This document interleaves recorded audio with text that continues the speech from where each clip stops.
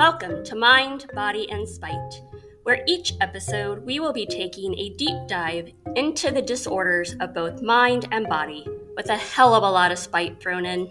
We are not medical doctors. Therefore, the information and opinions contained in this podcast should not be taken as medical advice. Although, with as much research as we've done, we really should get honorary degrees. So sit back, relax, and learn some fancy medical terminology, the signs and symptoms of a disorder, and how to survive. Then, learn how it really feels. We are back with another episode of Mind, Body, and Spite. This week, we are kind of taking a little bit of a detour, and instead of talking about a specific disease, disorder, or illness, we are going to get kind of a first-hand account of childbirth as a spoonie. So somebody with chronic pain, chronic health conditions, and then childbirth is just another blip in the radar, or? Well, specifically, too, reproductive pain, too, so there's that connection to it. Blip on the radar? I don't know about that, but certainly comparable, I'd say, to certain aspects.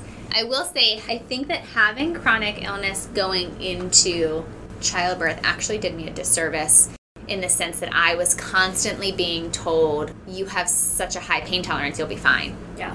And while I think that was well-intentioned, while experiencing childbirth, I wasn't fine and then thought, I must be really weak because everybody thinks that I should be able to handle this. Or something's really wrong because this really hurts and I'm supposed to be able to handle it. Yeah. My twisted brain went to a place of like, well, that must mean that my endometriosis isn't that bad because this is really, really painful. And so I pride myself on having a high pain tolerance. So that must mean that I'm actually a big wuss and I can't handle shit. Like the most painful thing on earth. Surely you are weak. Being unable to... Yeah. Childbirth. It's a wild ride. I would say, not one of my favorite experiences. I am not one of those people that loved pregnancy, and I did not find the process of childbirth to be euphoric in any way, shape, or form. I'm trying to think of, what to, tell the story, talk about it in general terms. Yeah, maybe, what are we thinking? Some of the obstacles you faced with doctors. Yeah. Pain management. I know when you're pregnant, you're allowed to take Tylenol, and that is it. Yeah, I took Tylenol probably every day of my pregnancy. I had a very, very painful pregnancy. I didn't know, it was my first pregnancy, so I didn't know what was normal or not normal. I was very quick to learn that there is no normal or not normal, and everything is just thrown into, that's pregnancy. And as long as your blood pressure's okay, then... And the baby's heart rate's okay, and you're not bleeding, then it is what it is, and you just kind of deal with it. I had a super painful pregnancy, especially at the end. I also had the pretty constant nausea from day one until the very end. That never really subsided for me. At the end, my daughter was in a position that was not super comfortable. She was low and she was in the correct position, head down, but the way that my cervix was lined up and where her head was, it wasn't matching. And so that was something that I ran into at the end, which was she was so low and she was so ready, but the lineup wasn't there, and so I wasn't dilating. And so my water broke when I was at home, and I had these grand plans of laboring at home as I'm not comfortable in hospital settings. Absolutely. And I felt like I would be able to manage my pain and my contractions better in a space that I felt comfortable in. So I had these grand plans. Obviously, we all know that you never get to do your birth plan the way that you intend, which is why birth plans should probably just be thrown out the window in some way, shape, or form, but not my decision to make. So my water broke. As soon as your water breaks, you have to go to the hospital, essentially. So I showed up, and I was only 2 centimeters dilated. And so they let me try to work it out a little bit in terms of using all of the equipment that they had and moving and trying to get things going. But eventually it wasn't enough. And so I was put on Pitocin. My body hated it. My body reacted in a way that was very strong. I stopped having breaks between my contractions. and immediately it went into just like one long contraction, front and back, and I couldn't move. And like my plan was to be up the whole time, and you know, I had been doing physical therapy for my whole pregnancy. I was ready for it, and I couldn't do anything. Funny anecdote is the tpukee, which I will tell. There was a point in time where I was in so much pain and I had lost so much control, and I looked at my husband and just started yelling, I'm peeing, I'm peeing, I'm peeing, and I couldn't control it, and it was the first time that I had felt that level of like lack of control. And I'm running to the bathroom, and I make it, and I sit down on the toilet and immediately just start shitting my brains out, and at the same time pull a trash can up and projectile vomit over the trash can all over the bathroom floor. And that was only like 2 hours in. So then the rest of it carried on from there. That was the Pitocin. That was the Pitocin. The Pitocin caused that. It caused the full-on contraction, and it also gave me the shakes. And so I was shaking pretty uncontrollably for a pretty long time. And eventually got to the point where I was like, okay, I need to let my body stop moving. I'm so uncomfortable. And so I got the epidural and was able to lay down for a bit, and pretty quickly I went from 2 centimeters dilated to 8 centimeters because my body was finally able to just like relax for a minute. And then came the pushing. So in total, I was in labor for 14 hours. 3 of those hours were pushing, which is not something that I look back on fondly. It was the most exhausting thing I think I've ever experienced in my life. I remember my daughter being born, but I don't remember her being put on my chest because it was just such a, like, for the last at least hour of it, my eyes were closed. Like, I couldn't. You were just exhausted. Yeah. You were just done. I couldn't use energy to open my eyes. Like, everything that I had was being used for pushing, and so once she was out and they laid her on me, like, I don't think I came to fully for a while, where I remember very clearly there was a moment where I like said something or like acknowledged her existence on my chest, and my husband was like, there she is. She's back. Everything's okay.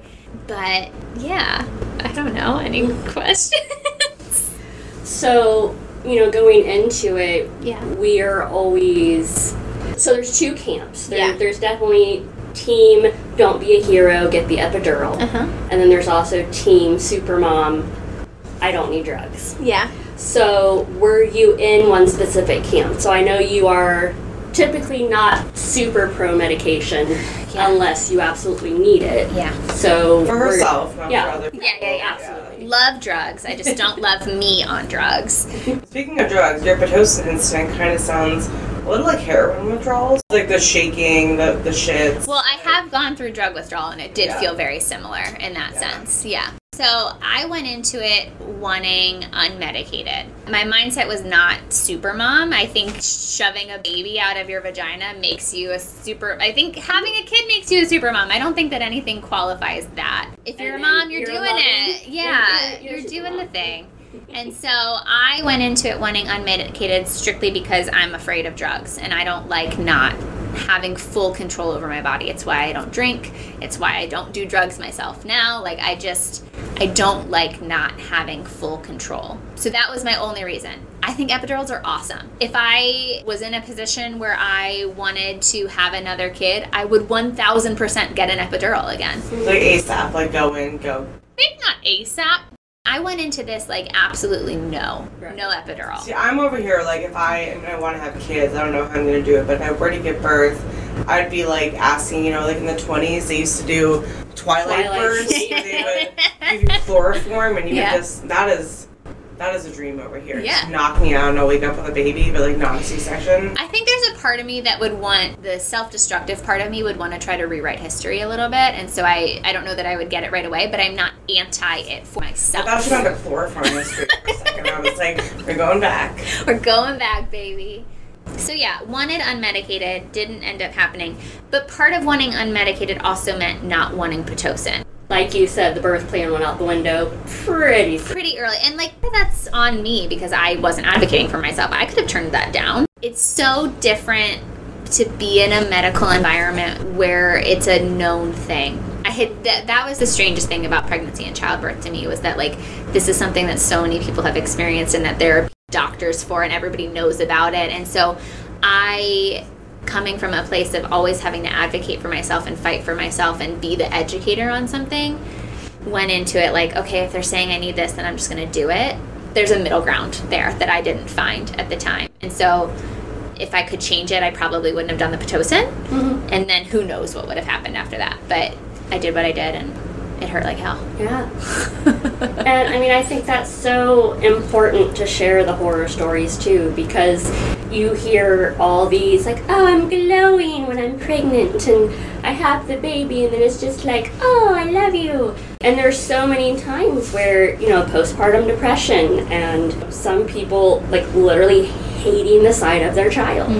And that's so not talked about. Not that you hate the sight of her. Oh, no, but and this is so much more common, too. It's like, you know, the movie version is it's love at first sight. Right. And it's euphoric, and it's magical, and it's beautiful. You were knocked out when you There was that component. And then also, I said this for a while in the beginning. I don't know if I had some form of postpartum something. I'm not sure to what degree or what level. There was anxiety, there was depression. I had a lot of intrusive thoughts. I had a lot of rage, more so, of just like, and it was out of character for me. But do you think that rage was, I always say this, but like, oh goody, another thing that I have to worry about, or another thing I have to deal with? I think I was just so tired. I don't know what it was. I think it was out of proportion anger for things that, like, I'm not one to get angry often, and so it just, you are the last person I could even imagine is angry. So but also like your life just got like stripped away from you. Like you were living a certain way. I know pregnancy was rough for you, but now you have this child, and it's like, I didn't understand, and I don't know that anybody can, I didn't understand what breastfeeding was going to feel like. The most daunting thing in the world is finding out that you have to feed a kid every 2 hours. And if you're breastfeeding, that's coming from your body every 2 hours. Mm-hmm. And that 2-hour time frame includes the feed. So in the beginning, when they're taking 45 minutes to feed, that means you get like an hour between feeds. Mm-hmm. And so I felt very imprisoned in the beginning. And then a lot of people have issues like even getting babies to latch on. How was that? I was very fortunate, and I never had any issues with breastfeeding. She latched quickly and easily. My supply was relatively strong. I had some issues when my period came back, and ultimately, I think at like 10 months, we switched to formula.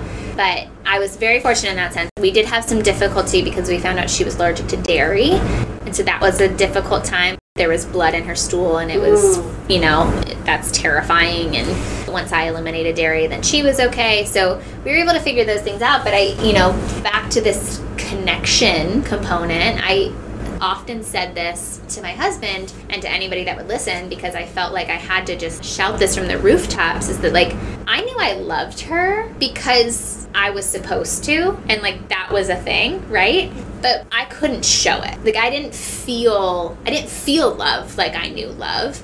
And so I always referred to it as it's a duty to love. That's what I'm experiencing right now, is a duty to love, and I am showing it by feeding her, providing opportunities for sleep, changing her diaper and keeping her clean, like by providing her basic needs. Like that's love for me right now, and that's all I can do. Is like give her those things. I will rely on Maslow's hierarchy right now. Yes. And that's how I looked at it. And I actually had a really hard time when we were with family or when people were interacting with her, because it seemed so easy for everybody to love her, and everybody was just so enamored by her, and I was like, why can't I? Like, what is what's the block? And at the time, like, I'm in school for counseling, like I'm so aware, and I was able to like rationally do CBT on myself, and like I knew that like there wasn't anything wrong with me, but it still was so hard to not feel that and to not have the same experience. I felt very robbed of newborn days. Come to find out that like baby phase just like ain't my thing, and that's okay. Like I prefer toddlers. I prefer the emotion. I prefer the, interaction and the conversation, and the playfulness, but it's a very isolating thing to think that, like, I'm not connecting with my child, but everybody else is. Mm-hmm. I know you had, like, a hard pregnancy and being, like, having chronic pain and such, and then being pregnant. I think that impacted any of the postpartum at all? I definitely, yes. So my first trimester was one of the darkest times in my life. I spent more time crying than not, and that's not an exaggeration. I thought about it a lot. Like, the first, I'd say, few weeks, I was pretty, like, you know, she was planned. We wanted her. This was a very thought out operation. Especially after being told for years that you probably could never have kids. Yeah. So, you know, I wanted this. We wanted this. And then I got a really bad migraine at about 5 weeks pregnant, so super early. And I was told that I couldn't take my migraine medicine. And if I don't take my migraine medicine, I'm in the ER because nothing works and I start puking and then I can't hydrate and it becomes this whole thing. So 5 weeks pregnant, I end up in the ER for a migraine that I had had for about 24 hours. And that was the turning point for me. That was when my pregnancy shifted into being horrible because, and looking back on it, what happened was it became a medical event. Mm-hmm. It went from being something that I wanted and being this, like, magical choice and opportunity to being medical, and that became really, really scary. And I definitely, after that point, you know, a lot of conversations about, I can't love this baby, I can't be a mom, I'm not cut out to be a mom, I don't want this. And it was a lot of, I don't want this, I don't think I can do this. Yeah. To the point of having very real conversations with my husband of, like, do we need to end this? Do we need to, like, think about whether this is the right path for us as a family still? And, like, it's not that normal suffering of, bloating and some nausea. I mean, you have everything, but, like, times 100. And I was so scared. I was so scared. And, you know, again, had training that told me that this was temporary and was trying to rely very heavily on that and knowing that, like, the darkness of the first trimester would pass and that it would ultimately be okay. And so we obviously stuck with it, and it did end up being okay. But that first trimester was one of the darkest things I've ever felt, for sure. Because that also coincided with your first semester. I found out I was pregnant 2 weeks into grad school. I just remember being in, I think we were in group. Yeah. And you were like, okay, well, when I see you guys all next semester when we're on campus, you will definitely notice something. Yeah, and that's, like, you know, this is a tangent that we don't have to dig into, but, like, I had the chronic illness component and the pregnancy component and all that stuff, and it's happening during a pandemic. And that's, like, something that didn't even click with me until you just said that. I'm like, oh my God, of course you were pregnant with all this other shit during COVID. So, like, super panicked about getting COVID. Had to get vaccines while pregnant, which was scary at the time because it was still relatively new. And then there was the, you know, getting ready to have her. Close to my due date was the Omicron outbreak. And so I said it a million times, like, there's no way I could have given birth without my husband there. And so there was so much fear that, like, if he got COVID, and he wouldn't be able to be in the hospital with me. And then I have her, and there's a formula shortage. And so... And she can't do dairy. And so I was okay with giving up dairy. Like, that didn't bother me, but there was so much extra stress about maintaining my supply for fear of... starving. I have no backup. Yeah. And knowing that, like, if I lost my supply and we had to go to formula, not only was there a shortage, but there are way fewer options for the dairy allergy.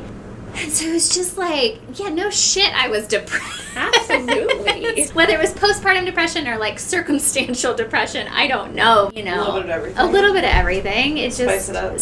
Yeah, spice up your life. But, you know, and we're women and we're losing our rights. So that was happening at the same time, too. But, like... Yeah, so, you know, it's only like Roe v. Wade is overturned. It's like, you know, it's fine. It's all good.